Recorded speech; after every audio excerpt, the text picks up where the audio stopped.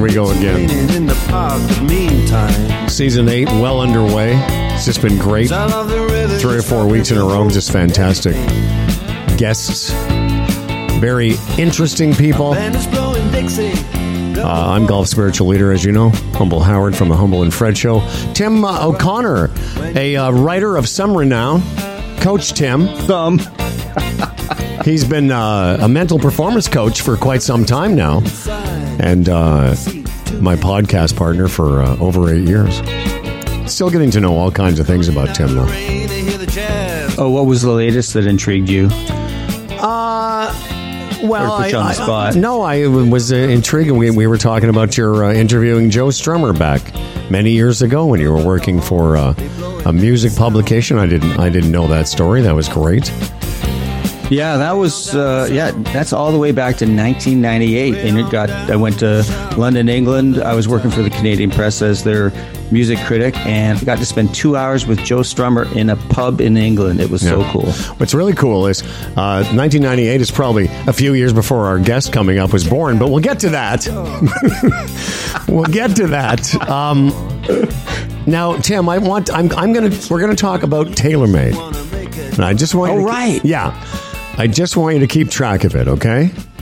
I'm writing it down. All right. T-M.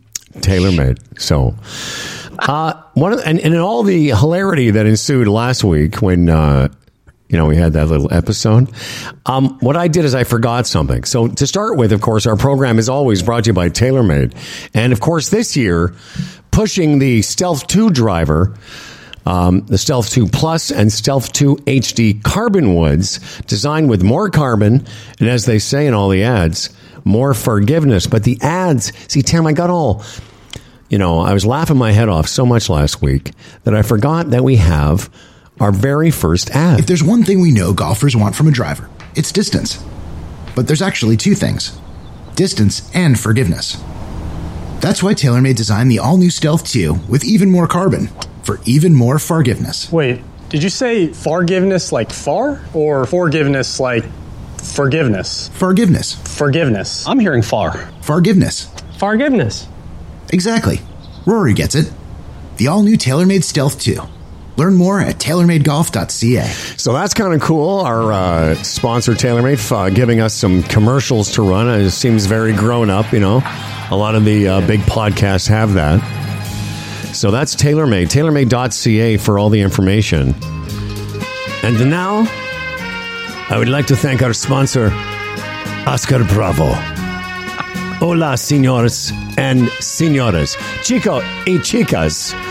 Who is Oscar Bravo? I'll tell you what, who is wearing Oscar Bravo is Coach Tim and myself, if you're looking at this on the YouTube. I don't know much about fashion, but I have never worn a shirt, a sports shirt of this kind that is so dang good. And look at, we got all different colors on today. Resplendent. Yeah. Well, why don't you, listen, you're more of the fashionista. Why don't you describe, why don't you describe what it feels like wearing an Oscar Bravo polo? Oh, it feels like I'm in a sweet, silky blanket that feels so cushiony. No, it feels really good. It just feels amazing. I loved where you were going there. What happened? You went out of your character. Decided not to be a poet. Oh, that's too bad. No, it's a shirt that feels really good. It just fits nicely. The collar's nice and sturdy, so you never get that, that look you get with some polos. It looks like you're going to take flight, like Gidget or something. Well, here's the thing. Great reference. Oscar Bravo is a lifestyle at Sally Field. I guarantee one thing. Our guest, Casey Ward, is coming up here in a second. There's no way that Casey Ward would have gotten the Gidget reference, because that's way before her time. Let's finish with Oscar Bravo, a lifestyle brand dedicated to painstakingly high-end quality in extremely limited runs. They're only making 100 of each of these polos. Like the one I have is 1 of 100. Same with Timmy. And they never make the same design twice. Go to whoisoscarbravo.com and find out more about this very unique brand.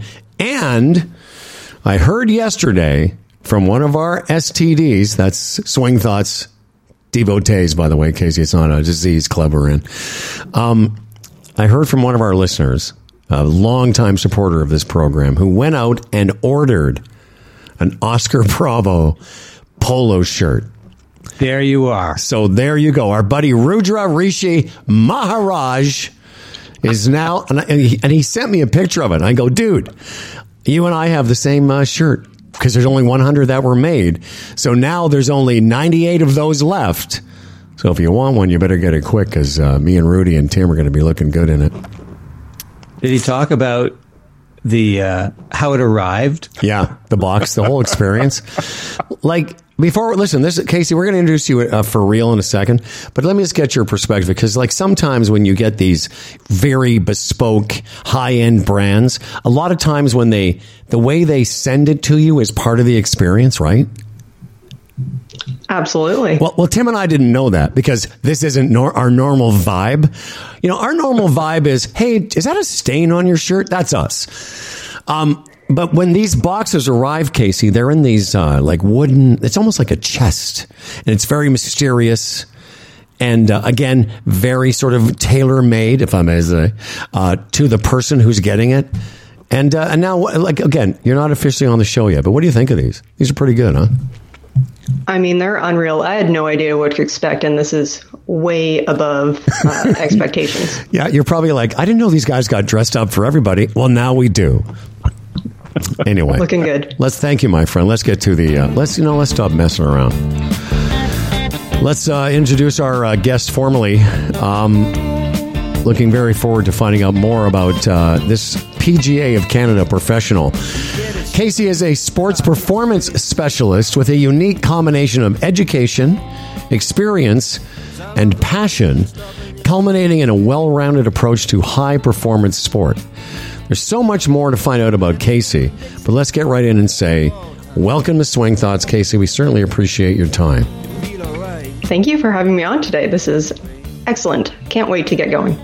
All right. Well, it's going now. This is it. This is the train. We're all on it. Or it's rolling down the track. That's right. It's happening. There's no stopping.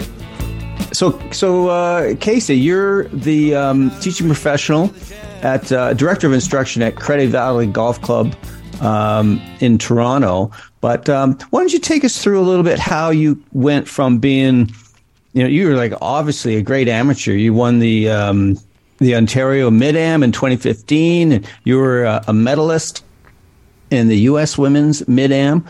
Why don't you just take us through how you went from being a really good amateur to becoming, a professional with quite an educational background?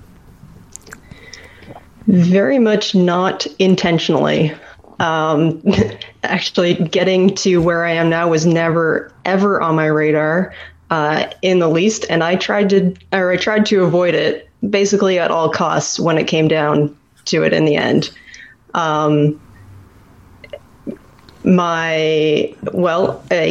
Started playing as a junior, as one does this day and age, and played competitively.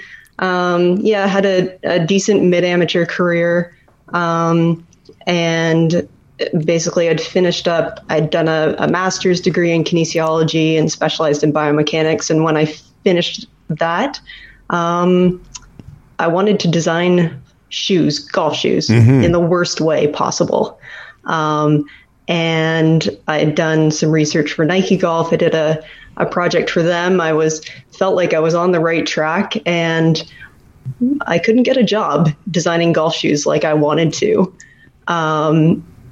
I think being a Canadian, it was a little bit harder than I thought. And I got kind of connected into coaching eventually, working with Golf Ontario's high performance teams. And I found out that this was the first time that I'd experienced success in golf that wasn't necessarily my own. Not that I had a ton of success myself, but, I really just fell in love with helping other people experience success. And I thought, wow, this is something that I, really enjoy, but I really like this amateur golf stuff that I'm playing, and I don't want to give that up. And so I tried my hardest to find some way that I could do both. And in the end, I couldn't figure it out. And I had a long chat with a good friend, Scott McLeod. He's a PGA Canada professional and well connected in the industry. Scott, very well.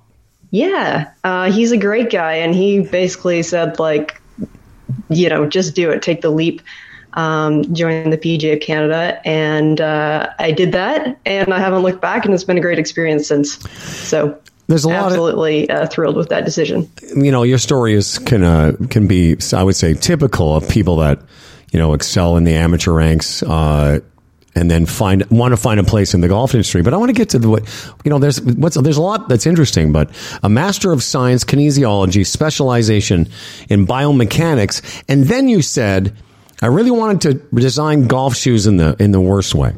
And I'm curious because, as I said to Tim before the show, a lot of guys our age listening to this show are in various stages of breaking down biomechanically. Pardon me? Of decay. So I want to start at the feet.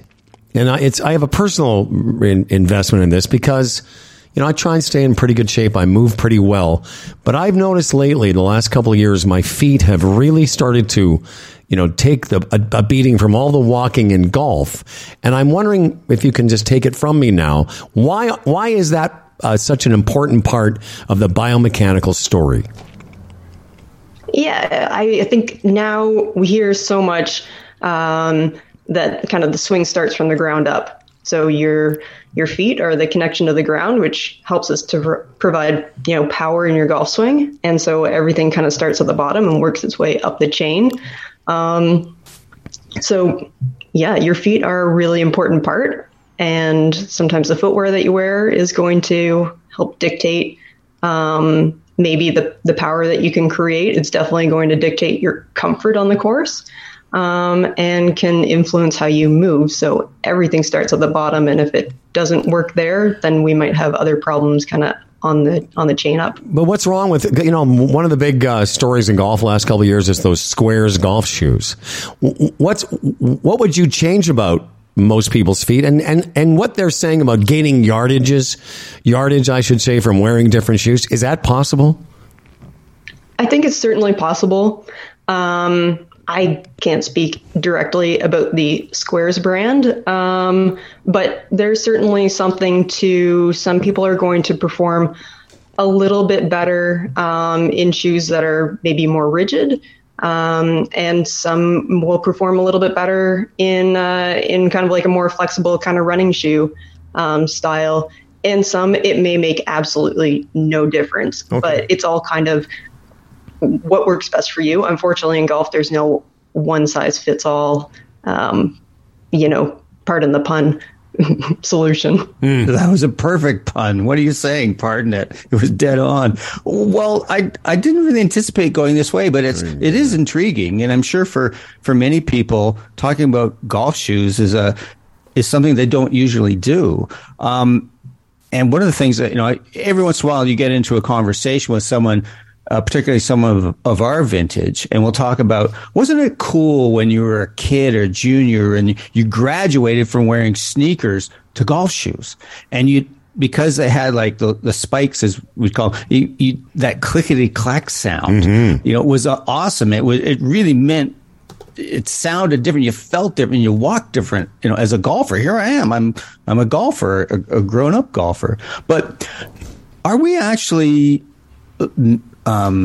losing anything in terms of stability, or just our ability to stay, more connected to the ground, whether it be in the swing or just walking, not using the nails as they're called?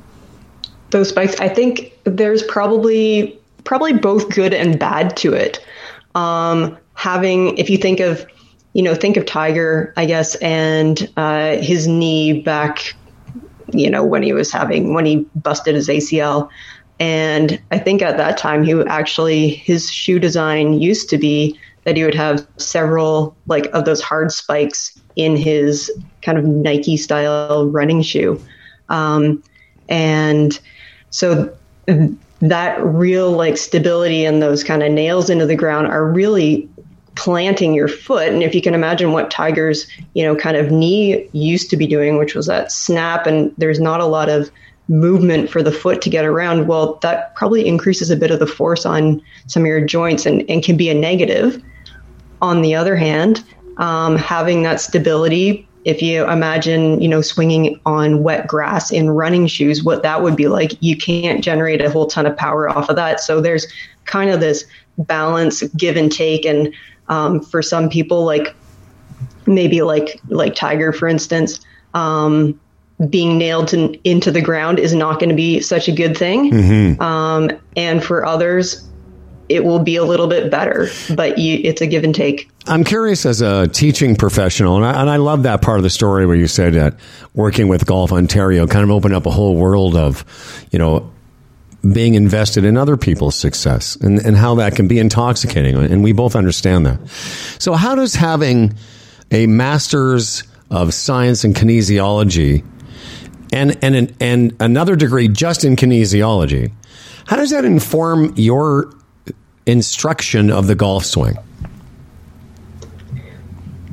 It gives a lot more options for me, and you just have a plethora of different solutions that you could use, as opposed to somebody who's just looking technically at the golf swing, only has that kind of one aspect. Right. I try to look at it from more of a holistic point of view, that there's many different solutions. It might be that a particular player needs more of a sports psychology type, that's where they're going to get better. It's not working on their swing. It's thinking their way around the course a little bit better, as, Tim well knows.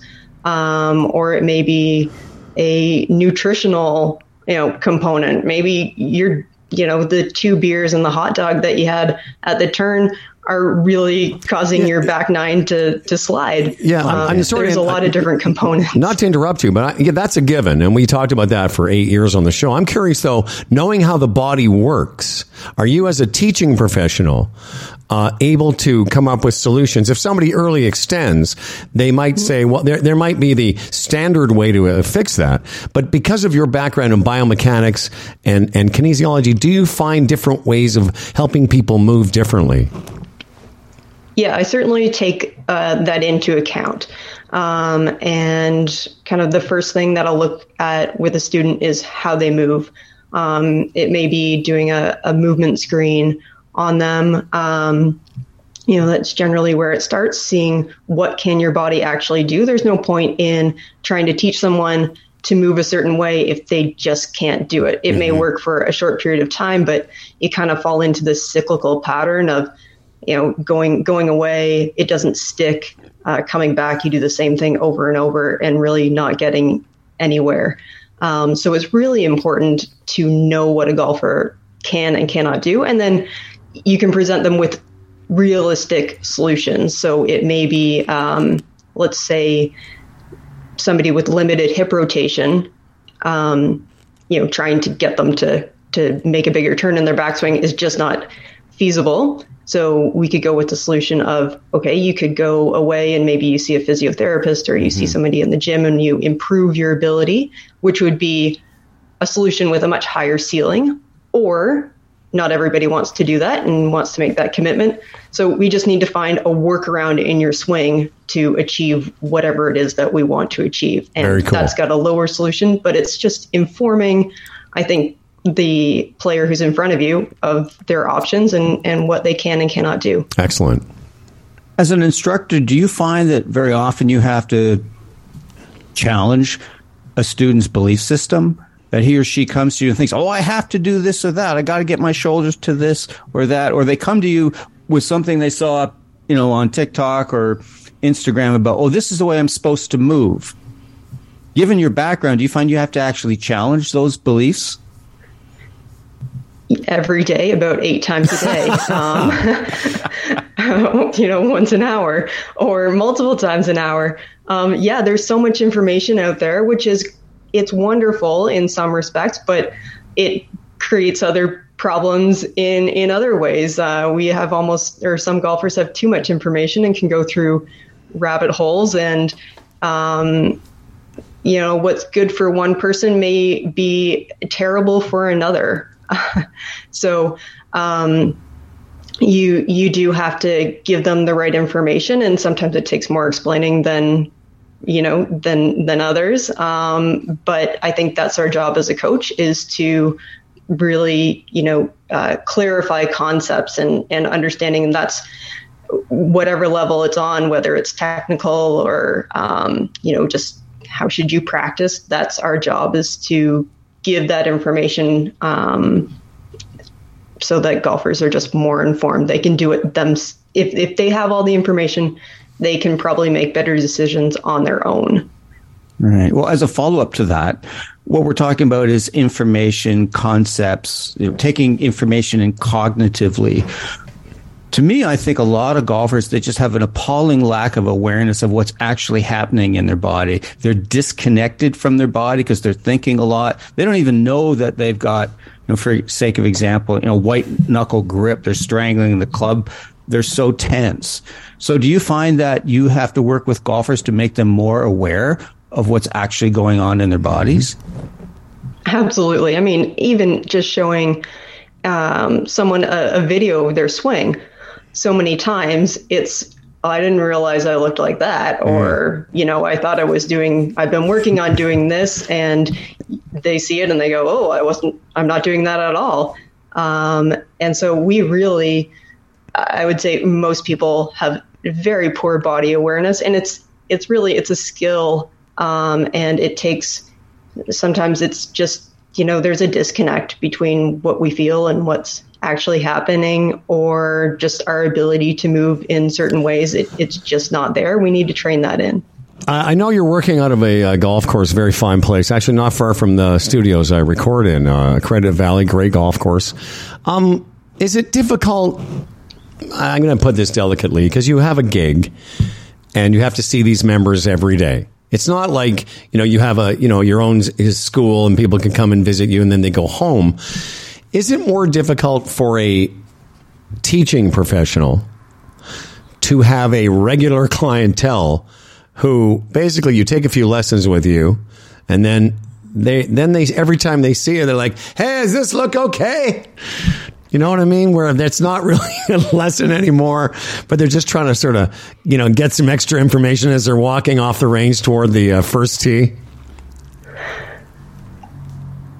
See, I knew that resonated with you, because you paused. You're like, okay, if a member from Credit Valley was listening, what would I want them to hear? No, it's fine, Howard. I love giving out free lessons all the time.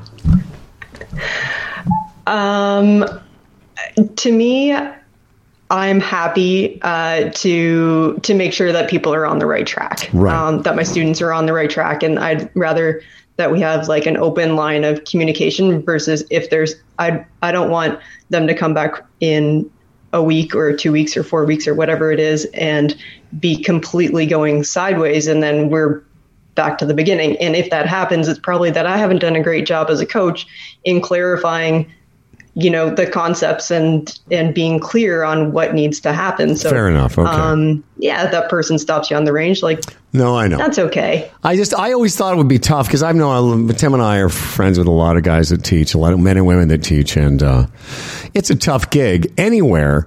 But I've always thought it was a particularly difficult gig because you're also working for that club. That being said, one of our mutual dear friends of Tim and myself is Mark Evershed. And Mark Evershed, who never worked out of a club, and not that I recall, not since time I've known him, his whole thing when he would meet a student was he was very clear. He's like, if you just want to have one lesson, I'm not your guy. And Mark made it clear that if you're going to take lessons from Mark, you're going to be seeing him for 4 or 5 times. Are you of that mind as well when you meet somebody who it wants to make some changes, Casey? In a perfect world, that would be the case. But it's not. And I realize that, some people are just looking for need a one-off quick fix. And that's okay. But it's, for me, knowing what's the time that you're going to commit. Mm-hmm. What is it? What are your expectations? And if your expectations don't meet the time that you're going to commit, I need to make sure that you understand that, well, we we can't make you hit it 50 yards farther in 30 minutes. Maybe the odd time, but like that's just not realistic. Here's what we can do. Here are the solutions that I can provide to you, because you're going out to play 18 holes in 45 minutes. So we're not going to change your entire swing. Maybe we're just going to change something in your setup that's going to make you slice it a little bit less. And it's not perfect, but here it is. Nice.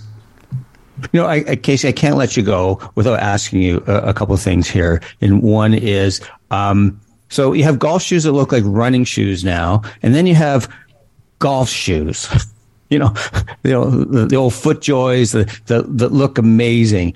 Is there any difference in the support you get, and how important is that?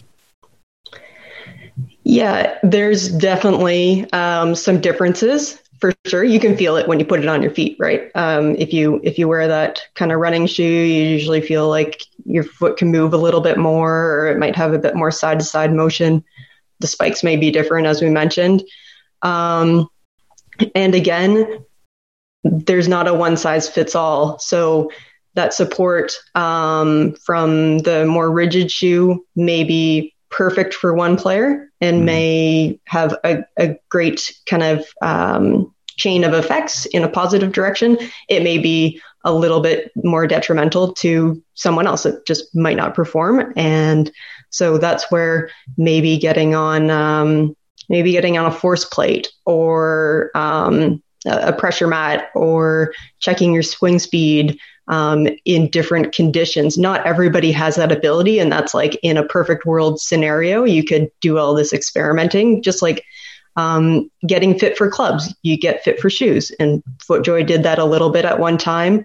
It was something that I was really interested in when doing some projects for Nike Golf, thinking that, shoe fitting would be the way of the future. But it's not as easy as you can't just, not everybody has the ability to step on a pressure mat and has the time to, test out a whole bunch of shoes. But for sure, what's good for one person is not necessarily great for the next. So. Yeah, I got to admit, it just occurred to me that one of the reasons why I'm intrigued by golf footwear is that I have quad E width feet. I mean, super wide. So it's always been finding shoes since I was a little kid. It's always been kind of like this traumatic experience. But I guess one of the things I wonder about is, I think, people will buy clubs, there's a certain expense to that and balls and things. But do you think that a lot of people may tend to cheap out on golf shoes and it ends up being detrimental? I mean, to me, I look at golf shoes as, an integral part of your equipment. I'd just like you to give me your view on that. I would say more often with shoes, it's like what looks good to me. What colors are they? It's just like kind of buying a fancy shirt like you two have on. Yes. You like the look of it. You like the feel of it, and you don't really think too much else, about what it's necessarily doing.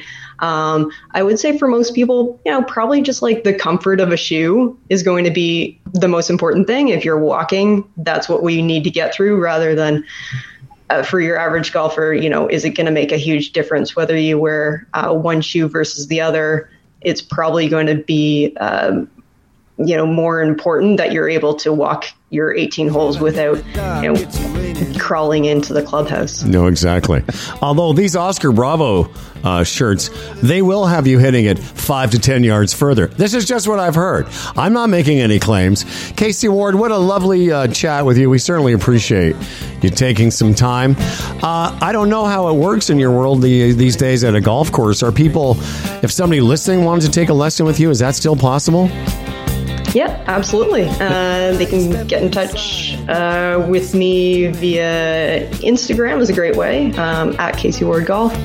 And certainly always happy to help in whatever way I can. Well, you seem like the type that does a great job, and maybe some of our listeners will come visit you at Credit Valley. Thanks, Casey. Thanks so much for having me on, guys. It's Casey Ward, everybody. Bye-bye. Yeah, there's Casey. Very nice person. And a very nice professional microphone, I want to say. Very nice. Absolutely. That's always made me laugh. Because I know there's 2 or 3 guys at my course, and every course I've been at, you book lessons with them. Nick Tricilio, a few other, invariably you see guys just doing this. Hey, Nick, can you come look? Can you come look at this? Man, that's one of the reasons I could never be a teacher. I just be like, no. Well, one of the things also that happens for people who give lessons at golf courses is that, let's say, someone goes and sees someone, and it happens all the time. And so I'm slicing, and they got this, god awful grip for, we'll use an obvious example. And so the pro goes, well, if you really want to fix that, we got to work with your grip here a bit. So someone they'll go, oh my God, this feels awkward. And they'll go out and they'll shoot $1 million and say, oh, the pro wrecked my swing. He's terrible. And they'll never go to him again. And then it'll be like, these dogs in the dog park that kind of like around each other. Yeah. Well, yeah, it's always awkward when you're going to like, and I apologize if you just said this because I was reading a note here from my doctor. Were you talking about taking a lesson from one guy and then going to the other guy? No, I was just saying that you took a lesson and a lot of people go, "Oh, the pro messed my game up." That's right. No, I was thinking too because like I've taken some lessons, range sessions. Hey, Nick, coming, for over the years, Nick's been there as one of the best teachers I've ever met. But I don't work with him regularly. I just do it for the odd time. If I'm on the range, I say, I'll pay him, give me more with putting than my full swing lately. But sometimes when Nick's not there, there's been another kid there, Sean Carlino, who's a great teacher. And I'm always worried that Nick's going to see me. It's like that. I think as a Seinfeld episode where you don't want to break up with your barber. Exactly. And I'm always like, okay, quickly, let's do the lesson quickly. I don't want Nick to think I'm cheating on him. Can we go behind the cart barn? Oh, that's right. That's really funny, dude.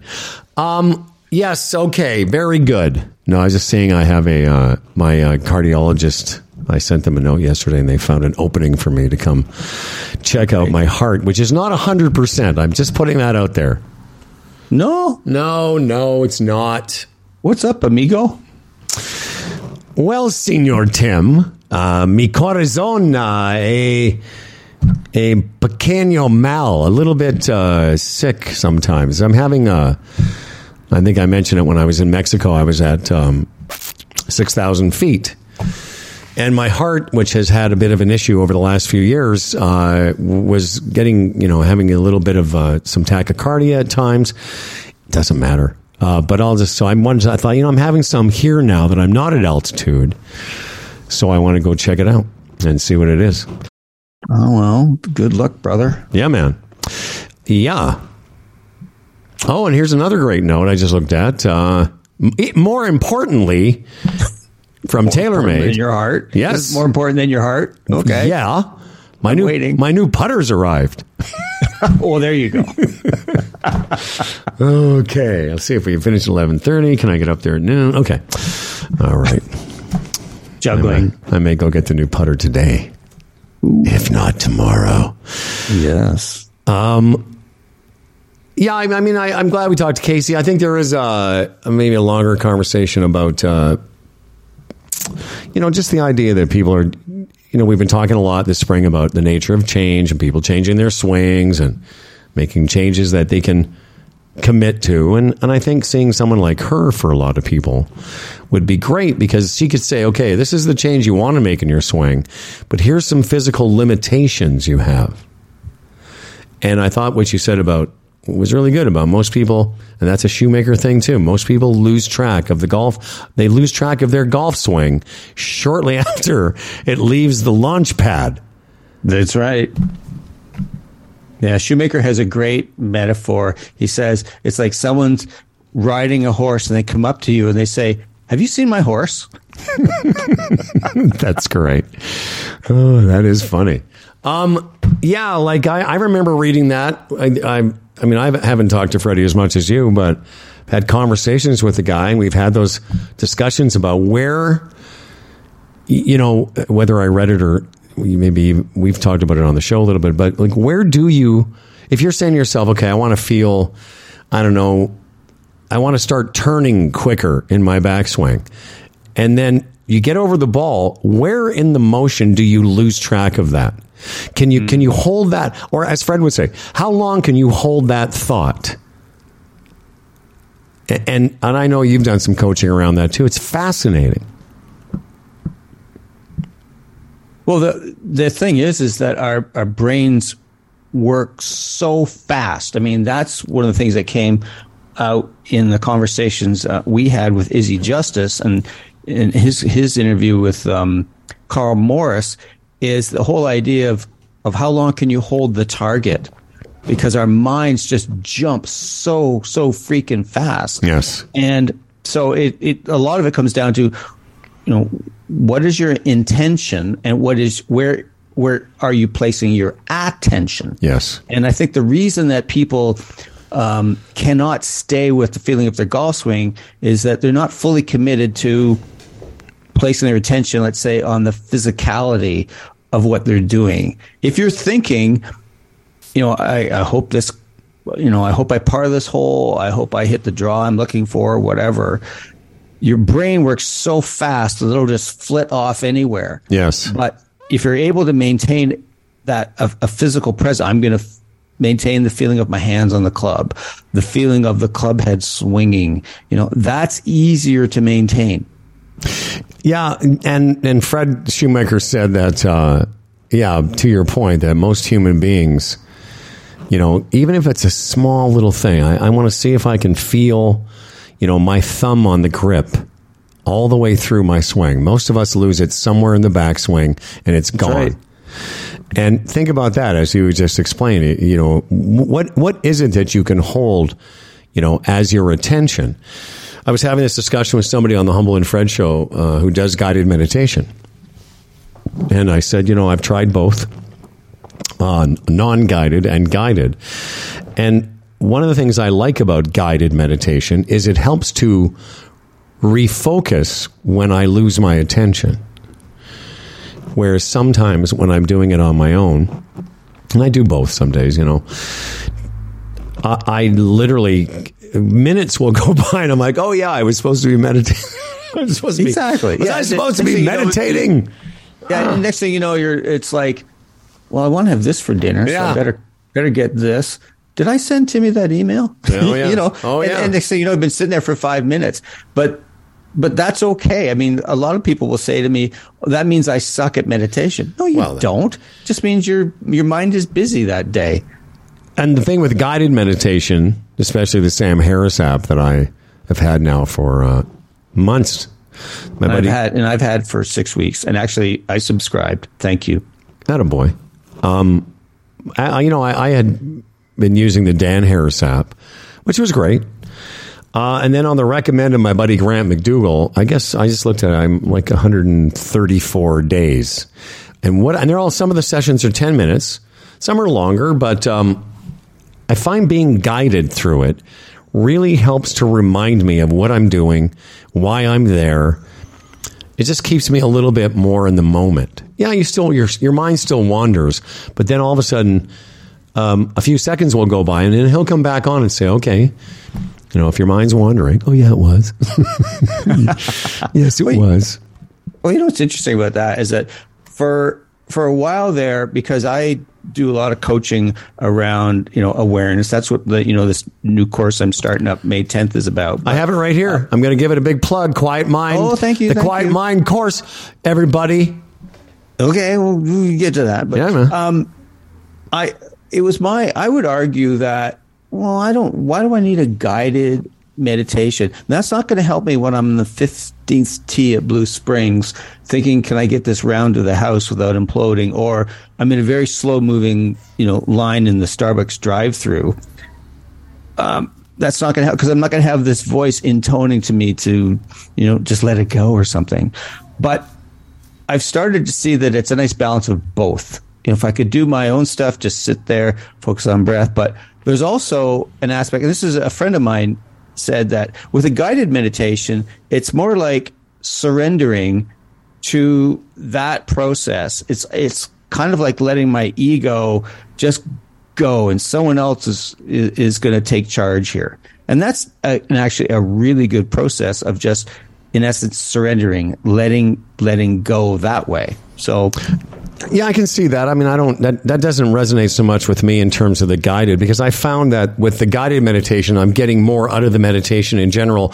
It's bleeding into other parts of my life, whether I did it on my own or not. That's the ego part. The idea that, and Sam's very much about, being aware of what consciousness is. And listen, I'm sure, I'm not discounting what you said. It's just that to me, it doesn't resonate in terms of when I do it on my own, I'm learning more than when I don't. I just know this for my kind of mind. I like the idea that somebody is reminding me to stop planning, what I'm going to do for the rest of the day. Yeah. I will say this: on the, you'll find the app. If you have any questions about it, because there's a really cool section in it. There's lots of talks. There's lots of, not just all meditation. It's some great, talks about awareness.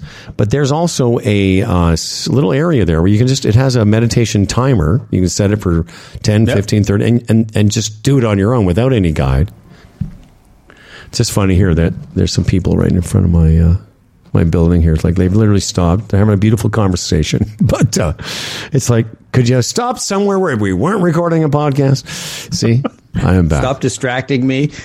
Can I stay focused on what I'm talking about? At first I thought, my mind drifting away. At first I'm like, are there women in my house? And why don't I know about that?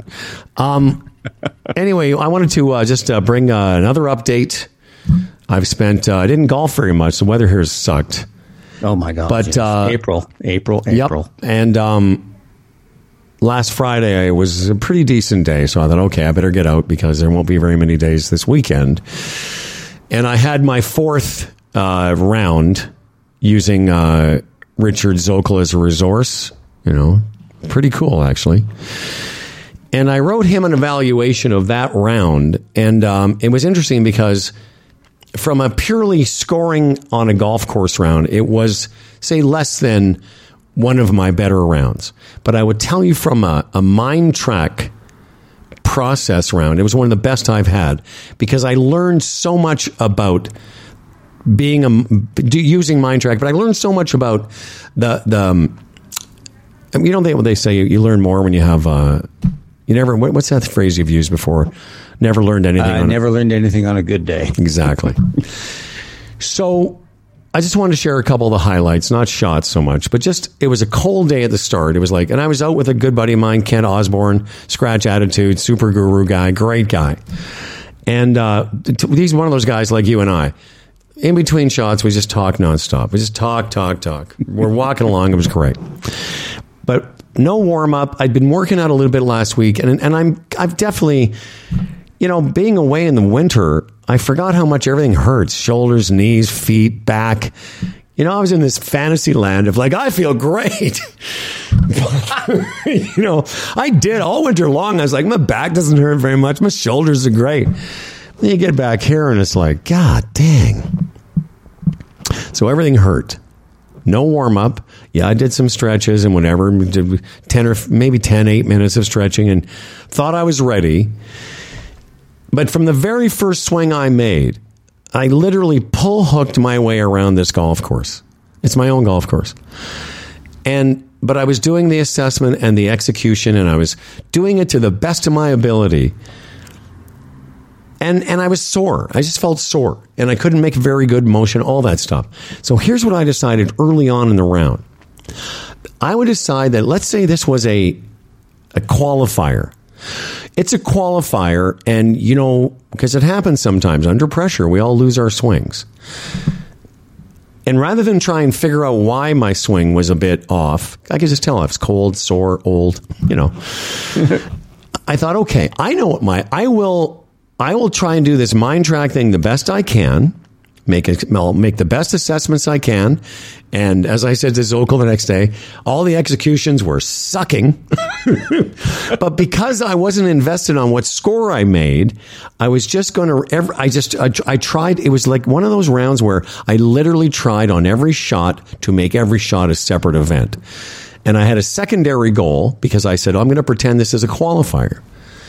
I'm going to say to myself, I'll do everything I can to keep the damage down, to mitigate, to not make doubles, to not 3-putt, because sometimes, and we've all experienced this, when it's not going well, then all our other processes become a little bit diminished. We don't try as hard.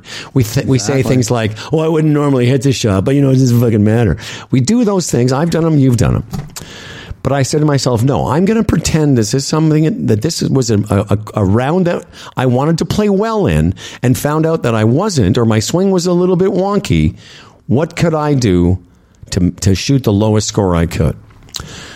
And to that end, I had 3 different times in the round where I made 3 bogeys in a row, and one time I made 4 bogeys in a row. But I never made worse than a bogey. I never made a double. I made 1 birdie. I had 1 3-putt, and I shot 81.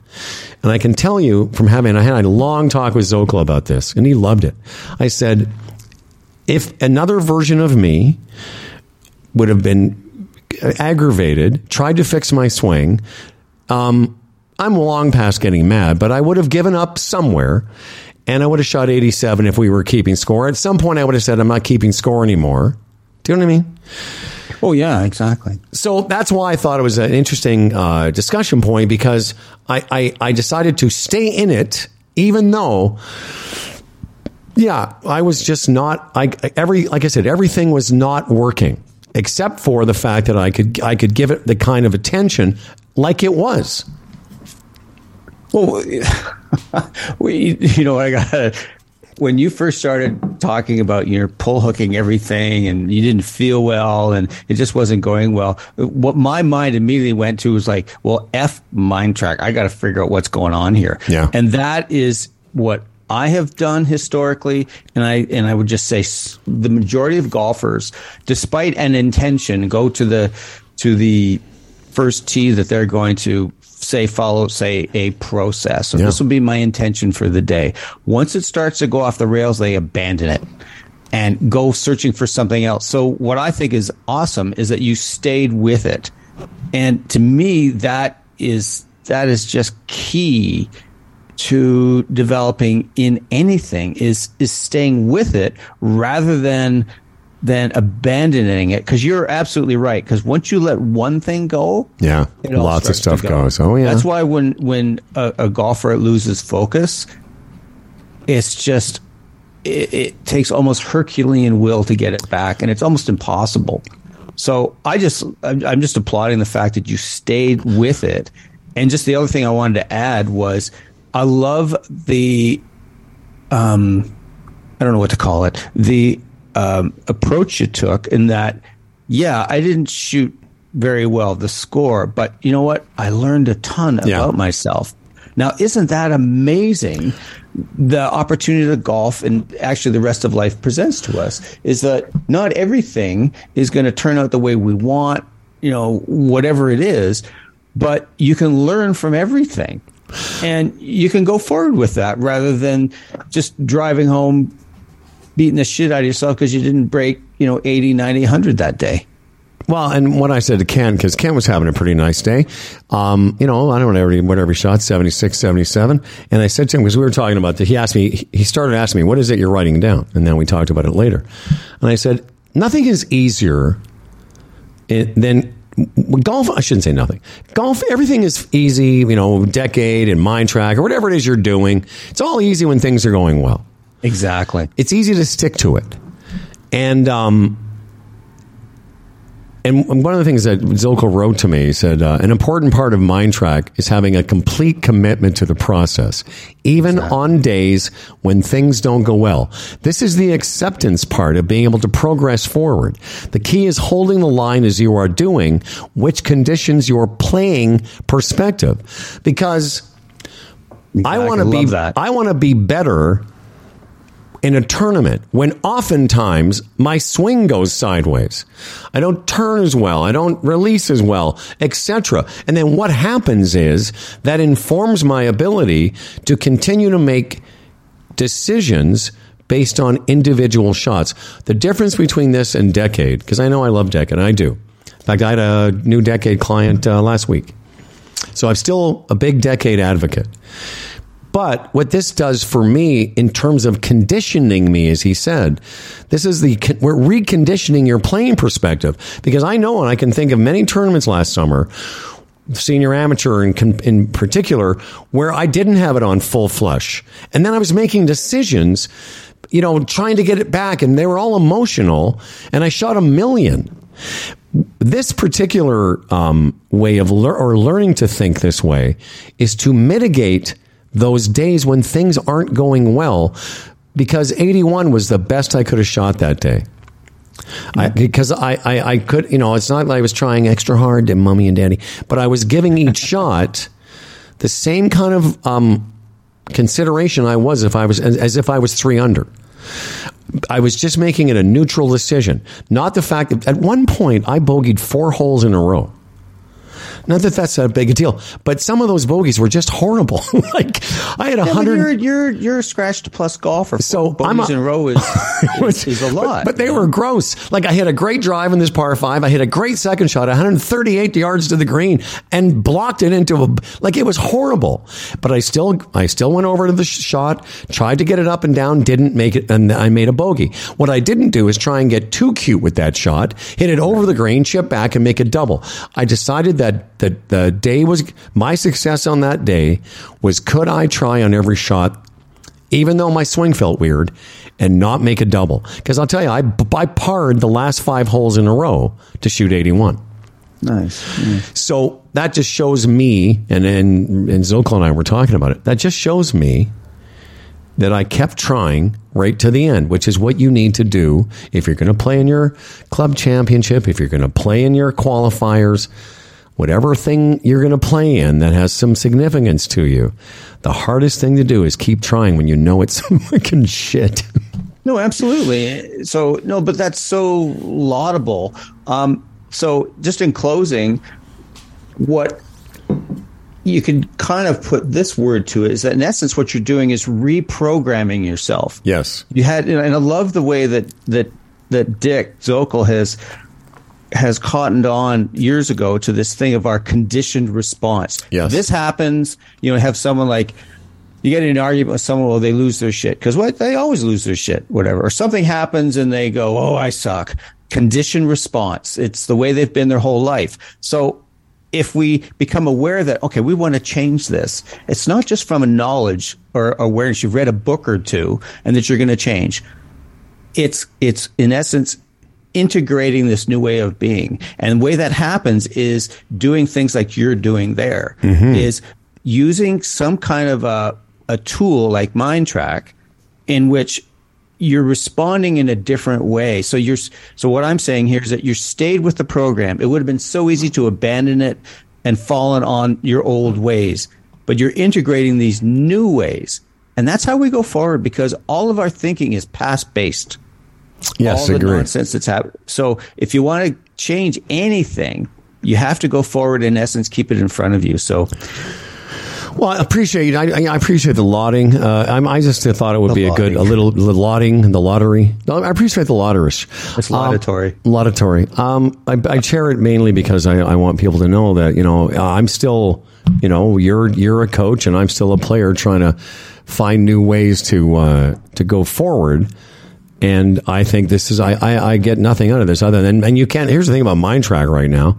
I don't even think the app, they've paused some stuff on the app right now. I'm not even trying to sell it to people. I'm just trying to sell the idea that it's all easy peasy to be meditating and feeling good. And then you go into traffic and it sucks. It's when traffic sucks that meditation is helpful, because you don't do what you said. You don't have that knee jerk reaction. That's right. Well, it's very nice to have a practice where, if you sit on the side of your bed for 2 minutes, or you sit on a pillow with a candle for 20 minutes with your eyes shut, that's all great. But Can you take it into traffic? Can you take it when you're talking to your 14-year-old daughter? Can you take it into the workplace? That's where it counts. And then particularly, also on the golf course, is how aware are you of what you're actually doing, saying, thinking, feeling? If you're not aware of what's going on, then you're kind of in your old shit. Yeah. Not that it's bad, but if you want to change it, and if you want to respond in ways that are appropriate and serve you and take you forward, you got to be aware what you're doing rather than falling back into the knee-jerk stuff. And listen, the GSL has been saying this for years. Everybody thinks today in golf is a day that nothing bad's going to happen. Exactly. Everyone thinks that on the first tee, and I've made this joke before about how people think that they're just going to sneak up on golf and they want to be like on the third or fourth hole before golf knows that they're there. Exactly. And what this Mind Track does has reminded me, because I've been thinking like this.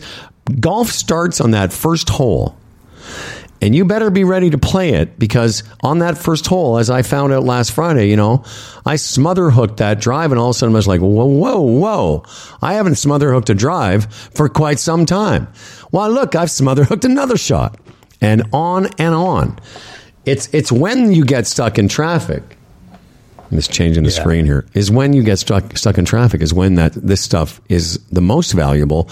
And why I brought up the tournament thing is I've never played a golf tournament. Rarely have I played a golf tournament where my swing felt anywhere as good as it does on, say, an average day just playing with you or somebody hanging around. And I realize now, guess what? It's not going to, but you can still score. I was a couple lipped out putts, 1 3-putt, and from shooting 77, 78, which, by the way, if that were a qualifier, 78 gets you in, 77 for sure.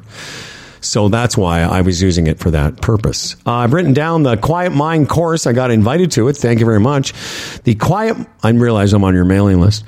But let's quickly, we got 4 minutes to talk about Quiet Mind course. It gets underway when? It starts May the 10th. It's going to be every Wednesday. I'm going to offer it at noon. If there's enough people, we'll do a Wednesday evening as well, 7 p.m. Basically, what it's going to teach you is how to adapt elements of mindfulness to golf. So a lot of things that we've talked about today is developing the skills so that you can, in essence, stop yourself from getting into that rabbit hole of mechanics or just bad thinking, judging yourself. I suck, all this, so you can stay present and avoid those disaster holes and those bad rounds, and just draw on that natural skill and talent and experience you have. That's largely what the course does, is teaches people how to meditate, how not to think they don't know how to meditate. Like, how many people have you met who say, "Oh, I'm not very good at meditation"? No. It's not about clearing your mind, man. No. It's about being aware of what's going on. So go to my website, o'connorgolf.ca, information there. And I think it's reasonably priced, and you get a lot out of it. Listen, I saw the price. It's worth it at twice that price. Oh, there you go. Thank you. And listen, thanks very much to our guest, Casey Ward. Thank you. I didn't have it in front of me. Completely forgot our guest name. Yeah, I did. So what? And because that was a half an hour ago. Who is OscarBravo.com? Well, we are finding out by getting a chance to wear these unique lifestyle brand polos. Find out for yourself at whoisoscarbravo.com. And, of course, as always, brought to you by our very, very good friends, Taylormade, and the new Spider GTX putter, which I'll be waving at you next Wednesday. The all-new Spider GTX from Taylormade. Experience the power of putting with better stability and alignment. Who doesn't need that? To learn more, visit taylormadegolf.ca. Timothy, always a pleasure, my friend, to be with you. And another one in the books. Yeah, keep me posted on what your doctor says regarding the heart thing. All the best there, pal. Mi corazón. Well, listen, I can't. Everything's got to be fine. I have a new putter now. Exactly. Who's our guest next week? Do you know? I think it's, you know the name popped in my Arlo Guthrie. No, I think Arlo Guthrie is coming back from the dead. No, it's not Arlo Guthrie. No, it's not his dad either. It's how I got Arlo Guthrie out of Sasha McKenzie. Yeah. I don't know. Sasho. Hey, kids, did you hear that? Sasho freaking McKenzie with us next week. Podcast. Yeah, there's a guy that's got some ideas about how you can hit it farther. We'll find out all about Sasho and Stack and so much more. Until next week, thanks, everybody. In other places, but the horns